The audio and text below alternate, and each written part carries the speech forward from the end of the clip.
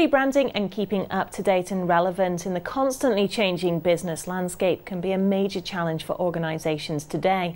With me to discuss are Jean Stevens and Anand Selvararajan of RSM International. Well, Jean, if I might start with you, RSM has recently rebranded. Talk me through this. Yeah, sure. We've been in existence for over 50 years now. We celebrated our anniversary last year. And we are now in 120 countries.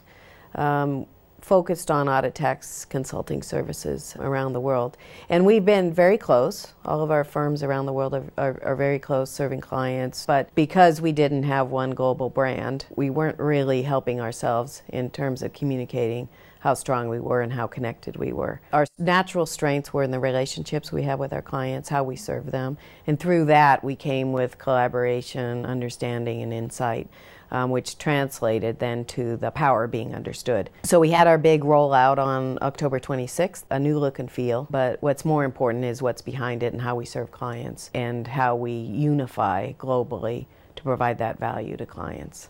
And Anand, how can people determine when's best to expand, and what's the pitfalls and indeed the opportunities? I suppose the thing is that an international expansion plan forms part of an overall growth strategy. And clearly some of the key benefits to growing internationally include diversifying your client base, generating new revenue streams, and even finding production efficiencies. I suppose one key pitfall is to merely go into a country because all your competitors are there. We found that it is key to have local trusted advisors on the ground that can help you navigate very exciting but quite often complex ways of doing international business. And Jean, you have talked about the importance of developing professionally in the employees of RSM in the network. Tell me more about this. You know, we're a people business and we serve our clients through our people. So it's absolutely critical that we attract and retain the best people. And then internationally, we have a lot of programs that help our members do that around the world.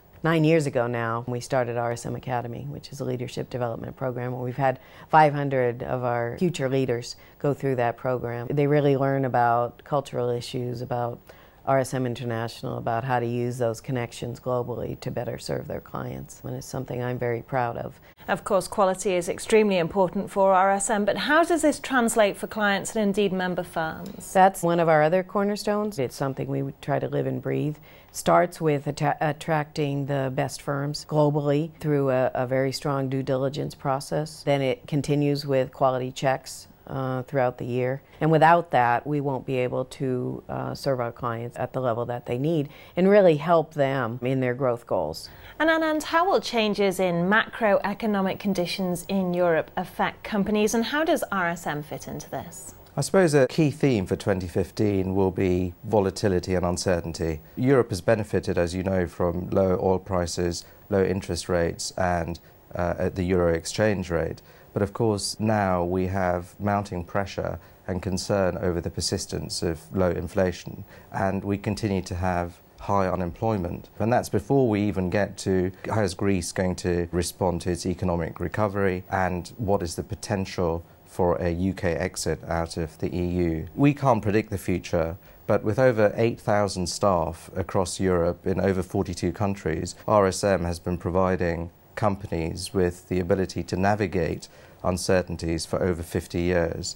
And we do that by providing insight, by providing understanding, and also by providing a global reach for those companies and clients to be able to succeed in challenging economic environments. Well, you mentioned the possible pending Brexit. How do you see this impacting business? We still don't have a clear date as to when that UK referendum is going to take place. That uncertainty is affecting businesses and impacting confidence for businesses across Europe. A recent European Business Award survey suggested that over 85% of European business leaders and over 85% of UK business leaders believe that a UK exit would impact European and UK businesses. It's worth remembering that the EU remains UK's largest market, and an exit could impact our credit rating, our growth potential, and of course our attraction as a centre for foreign investment. And Jean, finally, looking towards the year ahead, and how will you ensure the continued success of the network? We have a very strong global strategy that has been agreed by all of the firms. We pride ourselves on being very strong local players with extensive global knowledge and reach. We'll be seeing more and more focus on sectors and pulling out our sector specialists and having them join together more closely and then going to market on that. We'll be continuing to add coverage in key markets, though we're already in 120 countries, but there's always more room to grow there, so we'll do that. And then, of course, with our recent branding, making sure that all the companies in the wider world know about RSM, know what capabilities we have, and taking that message to them and then delivering on that consistently around the world. Jean, Anand, thank you. Thank you. Thank you, Jenny.